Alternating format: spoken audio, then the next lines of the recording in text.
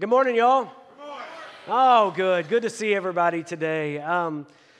Today we finish our little series called Come Home for Christmas.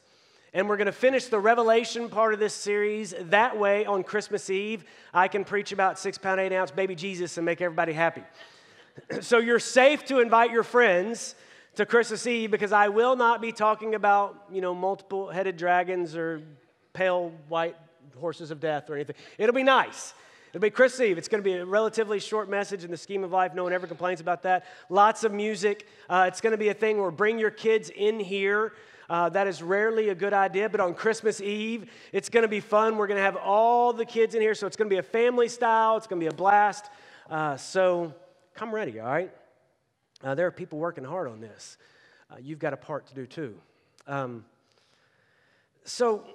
As I was reading these last two churches are tough. They really are tough. But as I was reading these last two churches in the book of Revelation, this commercial that I've seen kept coming into mind. And it's almost like this commercial sort of encapsulates what Jesus is talking about when he addresses these last two churches. So check this out. Show them this commercial.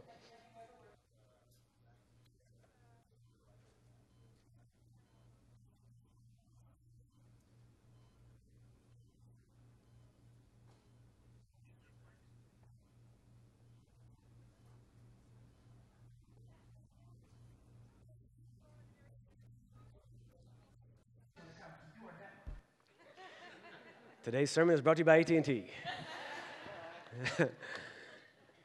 Just okay is not okay, right? I mean, do you want an okay surgeon? Like, I've never seen, on Facebook, people are like, looking for recommendations. I've never seen, looking for recommendations, an okay surgeon. Like one that's decent. One that went to most of the years of school. All right, that's not what we want. I mean, there's another one of these commercials that's about a tattoo artist, and that one's hilarious. If you hadn't seen that one, he's sitting in the chair, and the tattoo guy's like, yeah, I'm one of the tattoo guys in this city. And he goes, you mean one of the best? And he goes, we'll figure it out. Like, what? If you're getting a tattoo, do you want someone who's okay? I mean, do you walk in and go, give me something that looks like prison ink. I don't care, whatever. I mean, when you're looking for a mechanic, do you want okay? A plumber, do you want okay? If the job is important to you, I'm willing to bet okay or average is not what you're looking for. There are some jobs that are so important, we want someone who's giving 100% of their heart to the task at hand. Am I right? Like, I don't want an okay stylist. That's why I use Regina. She's fantastic. She is. We want the best, right? So as we're going through these last two churches, some of this sounds kind of harsh, but I want you to ask yourself, if the job was important to me, would I want someone who was just giving 50%? Because it's the job we've been tasked with matters. And average and okay just don't cut it. So with that said, Revelation 3:3, to the pastor of the church at Sardis. By the way, I got a Christmas card from one of you guys that said, to the angel at the Church of Grace.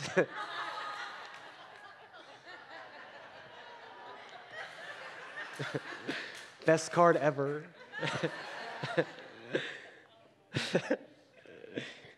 To the angel of the church in Sardis, right? These are the words of him who holds the 7 spirits of God and 7 stars. I know your deeds. You have a reputation for being alive, but you are dead. All right, so he's writing to this church. He says, I know the truth. You have a reputation for being alive, but you're dead. And as I was reading this, I wonder how they got the reputation for being alive. Maybe they had big crowds, and sometimes big crowds can hide big issues. It's like, so maybe that's how they got the reputation of being alive. But for some reason, people thought they were alive. But according to Jesus, who sees everything, he says, you're not alive, you're dead. It was like they had this big crowd, but nothing was going on. Nobody was sold out. Nobody was 100%. He said, so you have this reputation, but it's just not truth. The truth is that place was dead. When I read commentaries about the church at Sardis, they called it the lazy church, because they just weren't doing anything. The church at Sardis had ceased to exist. They didn't matter in the world anymore. And you'll notice in this, there's no critique of any great immorality. There were no Jezebel teachers. There were none of these things. But there's also no persecution coming against them. All the other churches are facing some kind of persecution. The church at Sardis faced no persecution because they weren't doing anything. And when Christians aren't doing anything, the enemy sits on a yacht drinking margaritas laughing while we do absolutely nothing. So there's nothing. The church is dead. A church or a person or a people who are alive, we don't always fit in the world. A church or a person or people who are alive, you can't necessarily go where you've always gone and do the things you've always done because there is something that must be different in you. And a church or a people who are alive, who are full of Christ, who are 100%, it's just not the same as it used to be. And it's not like everybody likes you everywhere you go. As a matter of fact, Jesus said this in Luke, and this is a great Bible verse, Luke 6:26. Jesus says, "Woe to you when everyone speaks well of you."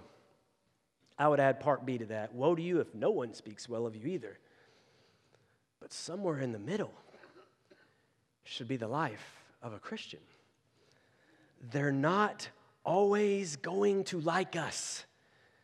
There should be a little friction every now and then. The presence of God does not mean the elimination of all problems and all friction and all issues. Neither does the absence of God's presence mean you're full of problems. Occasionally, you can be full of the power and the presence of God and still face some serious issues because when you move forward, the world is coming against you.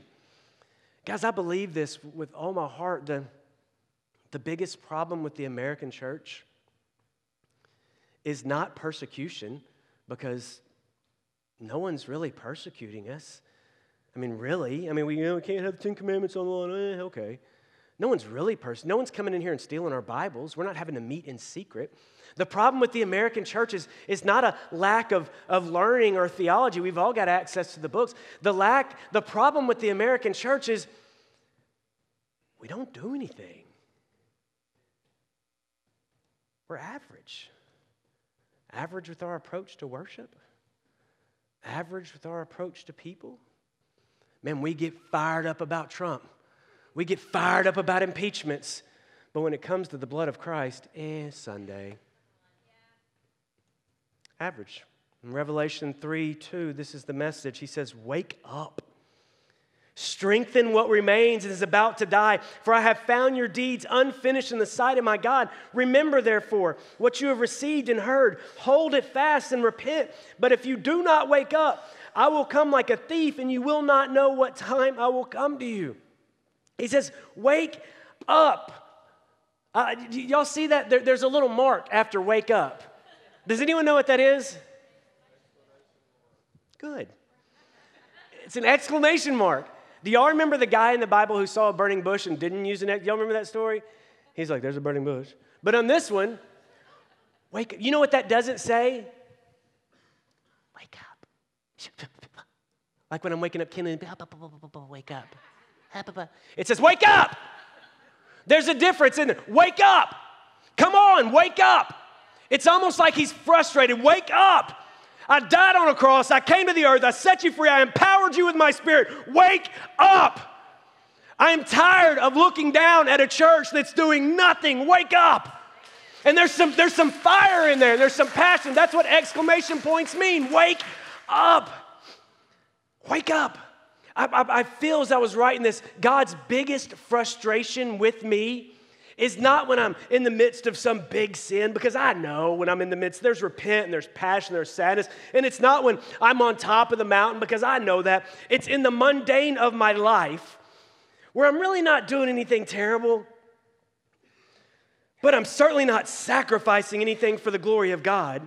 And I get complacent because there is no great sin, but there's also no great effort. And in those moments, I believe my God looks down on me and says, wake up, do something.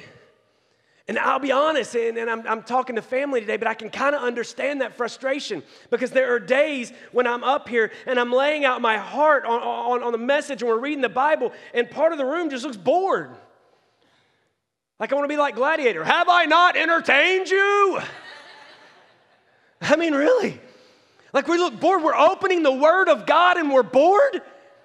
People checking their phones. What, are you a heart surgeon? People getting up, go get coffee. I'm like, what? I'm not done. Give me like 16 more minutes. And then the worship team, they come up and these people work and they practice and they lay it all on the line and we're going, that's not my song. You have breath. Wake up. It's not about singing your song. It's not about messages that make you happy. It's about we have breath, so wake up. Wake up, like look alive. We are standing and we are breathing and we are inhabited by the Holy Spirit of a living God, and Christ is coming and we're about to celebrate His birthday. Can you imagine that we get to do this? I get to do this with the mistakes I've made and the choices I've made and the life I've lived. I get to stand up on this stage and celebrate the birth of God. Wake up.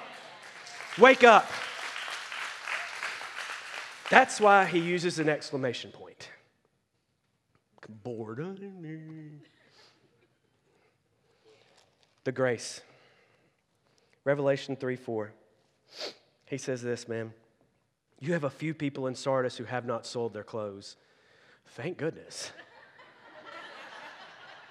See, because you can imagine what that would have been like. The truth is you couldn't go into the temple with sold clothes, and I believe that's still a good policy. Not all the Old Testament policies are bad. Let's hold on to that one.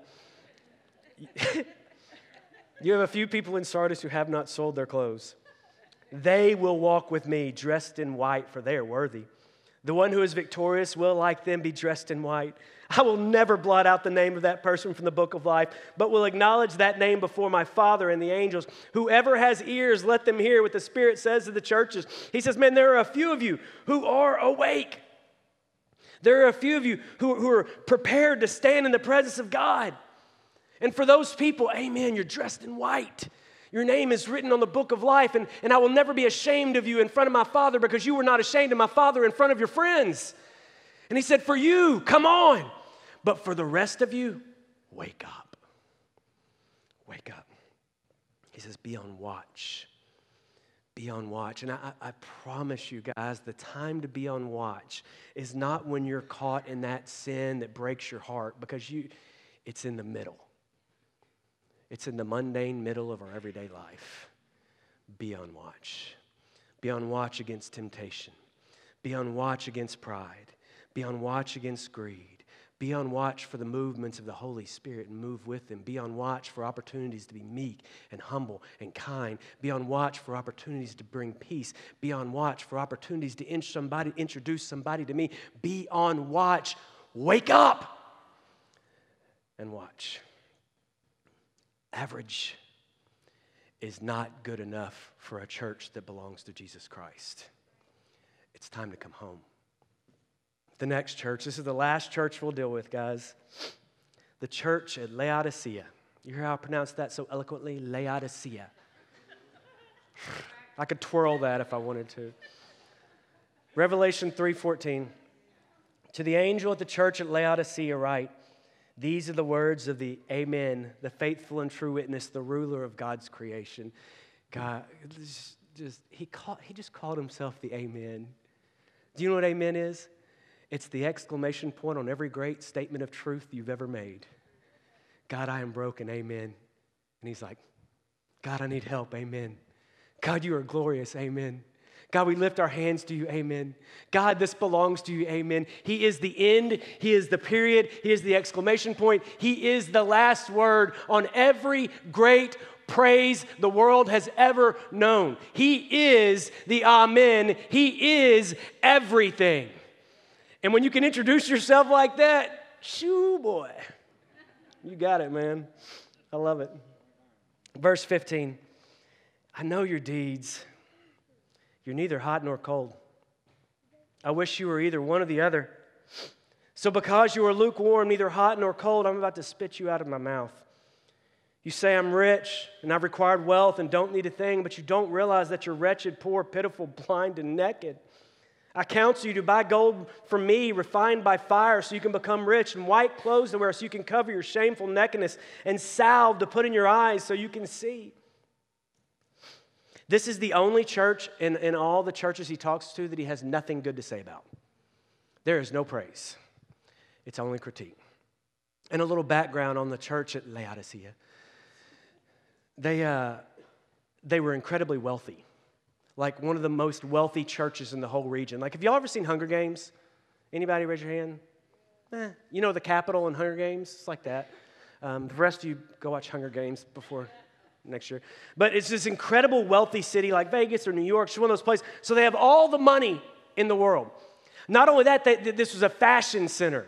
So they had all the coolest clothes, right? This was Paris, this was Milan, this was New York. I mean, they had all the coolest clothes because they were a textile manufacturing place. So tons of money and incredible, beautiful clothes. And the third thing they had was pretty amazing for the time. They had actually invented a salve for eyes that you could put in someone's eyes that would help them see. So they have all the money, they have all the clothes, and they have this medical breakthrough with this ointment that you can put in people's eyes that helps them. And to that city, Jesus says, you are naked, you are broke, and you are blind. It just got personal. He said, you got nothing because you don't have me. Indifference appears to be one of the things that God dislikes the most.